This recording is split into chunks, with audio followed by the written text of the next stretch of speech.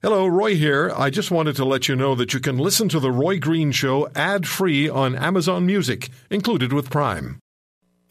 Compassionate, caring, and cuddly. This is The Roy Green Show on the Chorus Radio Network.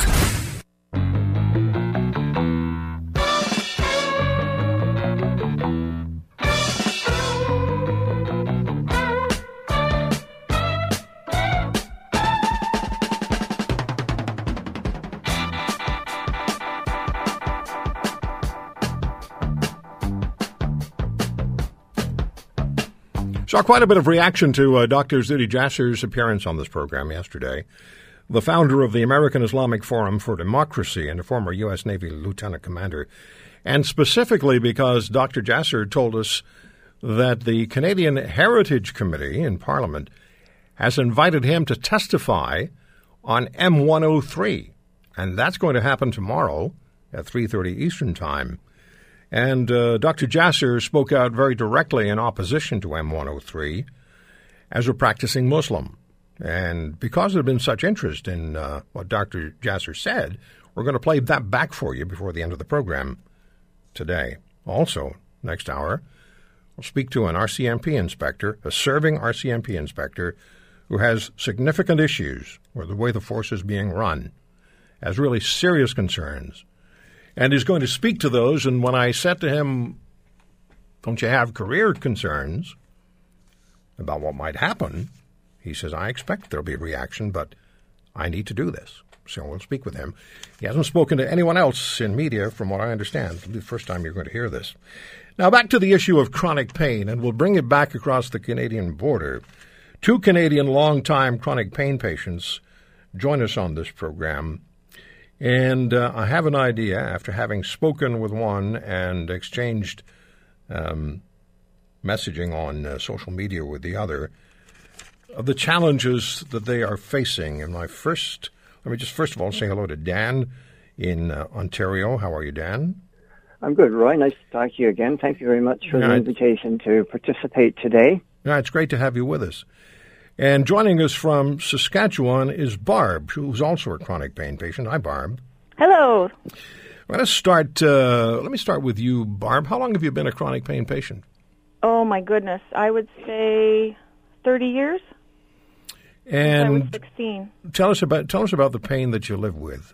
Oh, it's never ending, never controlled. All it does is it'll go up and down in intensity.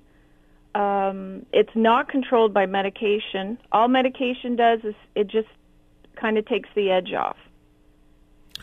And if I do the math, you're a young woman. I hope so. Yeah. Yes, I'm 46. Okay. What I'm saying is, you don't have the aches and pains that come along with older years. No, and even, I'm sure arthritis starts fairly young, and according to my x-rays, I don't even have a whole lot of arthritis. So this started when you were 16, you said? Yep, it started with my knees, and I was extremely active. I played sports, I rode horses. It was all legs, if you know what I mean. It was track, running, and my one knee dislocated. And then my whole, I believe I was 90 pounds at the time, on crutches, blew my other knee. And then it was just a cycle after that. Wow. When did they put you on opioids? Probably when I was 17, when the second knee blew. So that's 20 years? 30 years? 20 years? 30 years? 30. I can't do math. 29, I guess. I can't do math. I really can't. So 29 years you've been on opioids. And when did they first start to, when did you first get the sense, or were you told that, Barb, we're going to have to cut you back?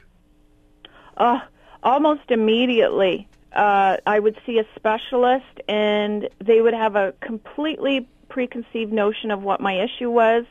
I was told, unbelievably, that I was a girl, and I would not be playing sports, and I could live with a bit of pain because my interests and my needs would change.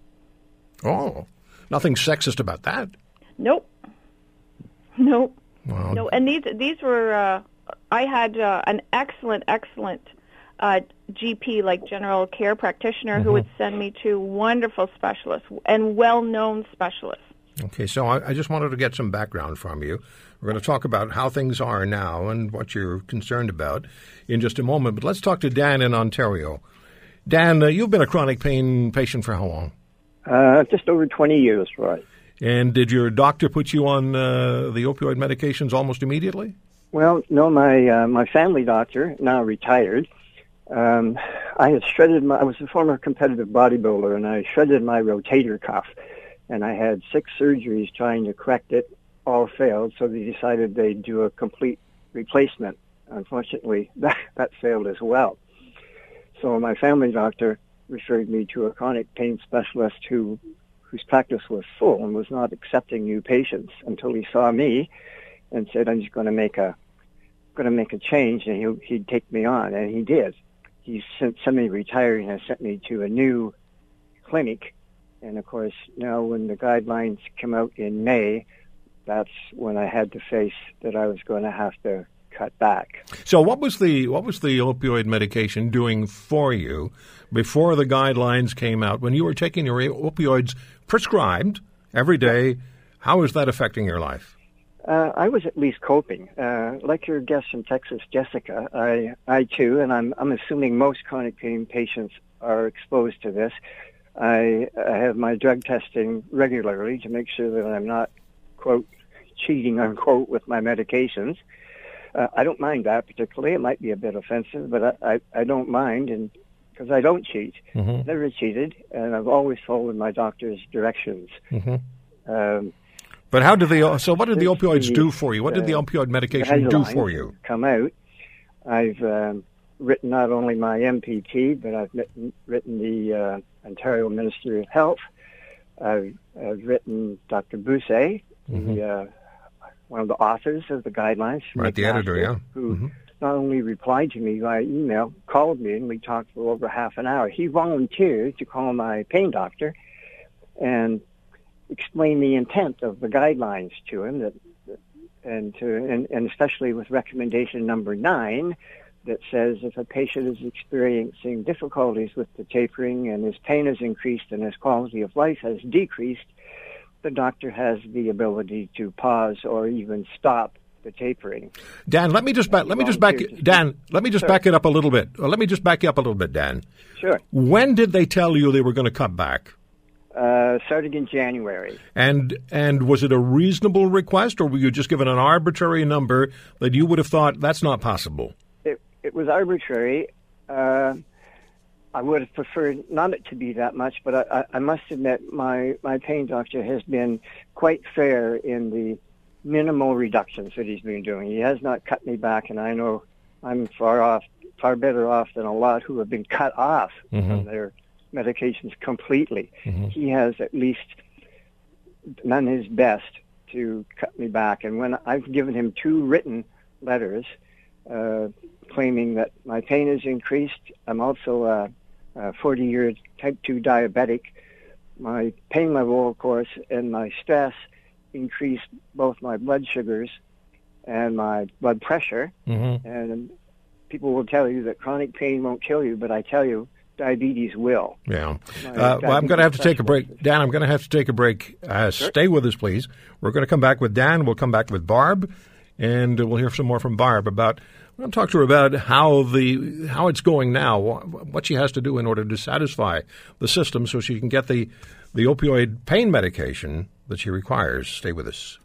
He's like a superhero without the costume. This is the Roy Green Show on the Chorus Radio Network.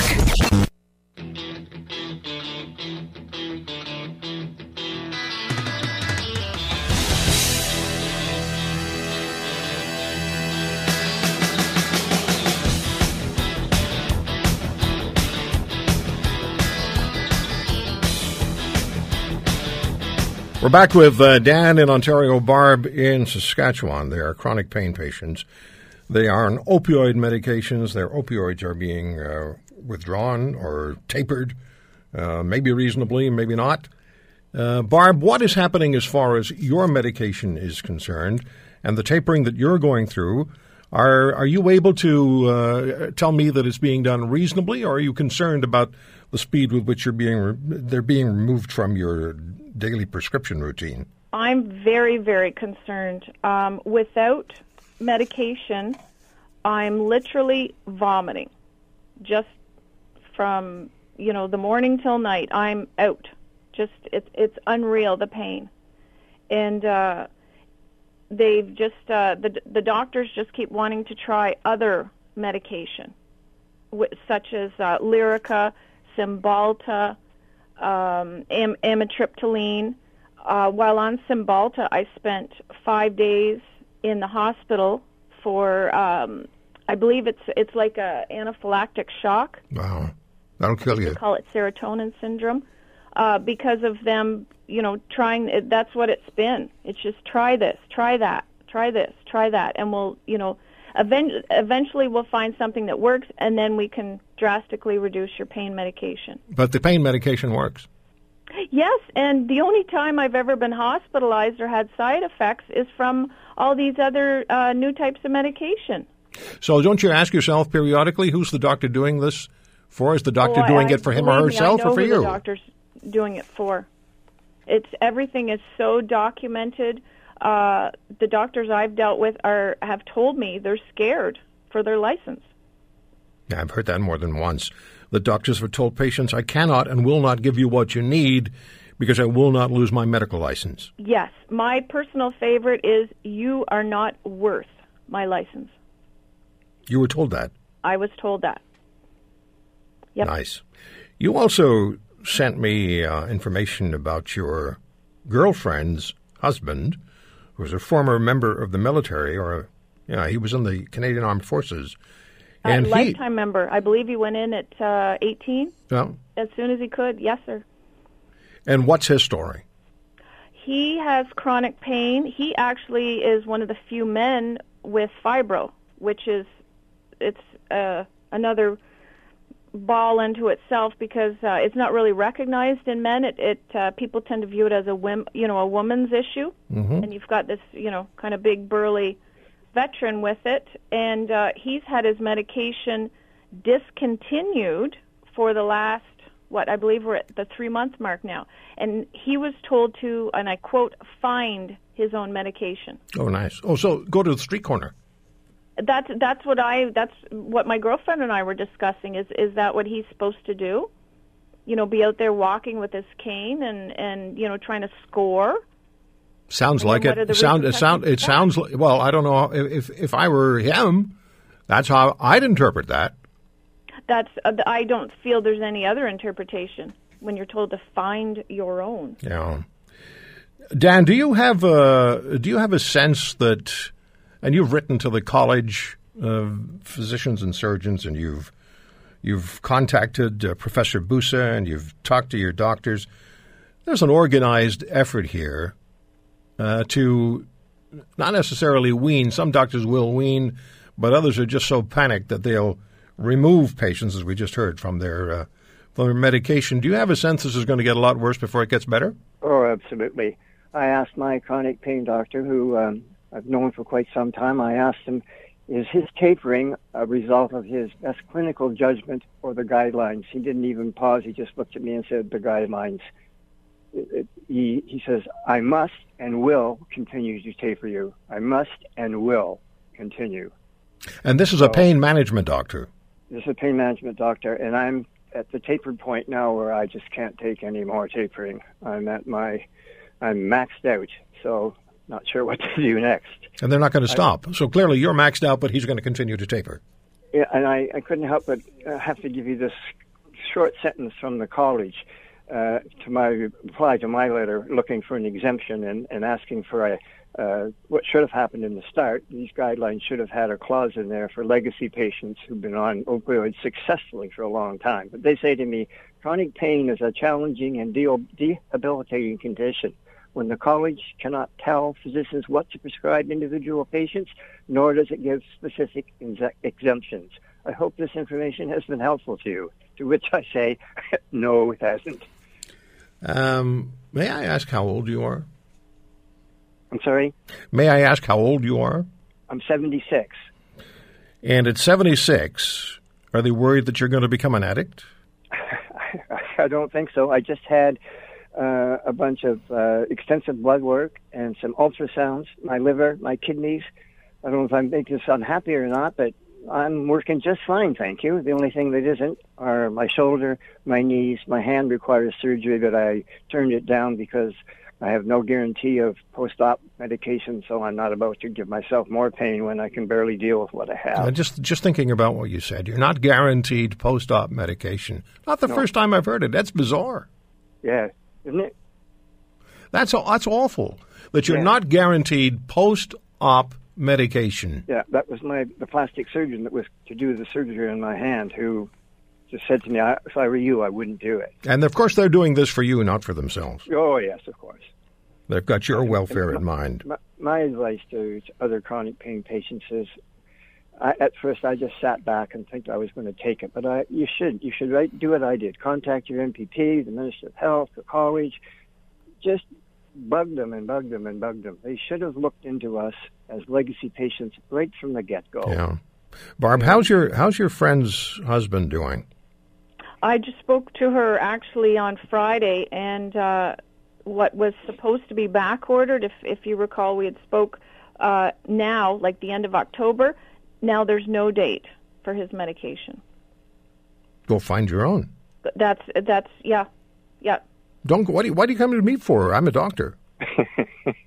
Yeah, they were told. I believe it was back in August. They were told the date of the end of October, and we just, as I said, we just spoke on Friday, and now there's no date. So here's the question: are you scared for yourself? I'm scared for everyone. Yeah. And if I could just address too the addiction, I've had every one of my specialists and doctors state, you are not at risk. You are not at risk of addiction. So then I ask, why am I being tapered? Why are these other medications being brought in? And every time you go, like I was just at Emerge the other day for just an illness, and right off the bat, why are you on this medication? You should not be on this medication. I've actually, one time when I was hospitalized, the doctor was unable to provide me with my meds, my pain meds. He wasn't licensed.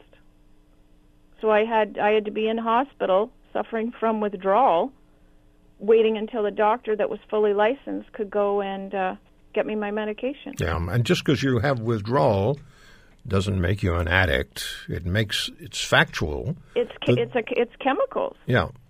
But it's those medications are what is the buffer between the pain levels that are so destructive and being able to have some quality of life. Thank you. Absolutely. As soon as I started vomiting and my blood pressure was going up and down, they knew then that they better get another doctor in.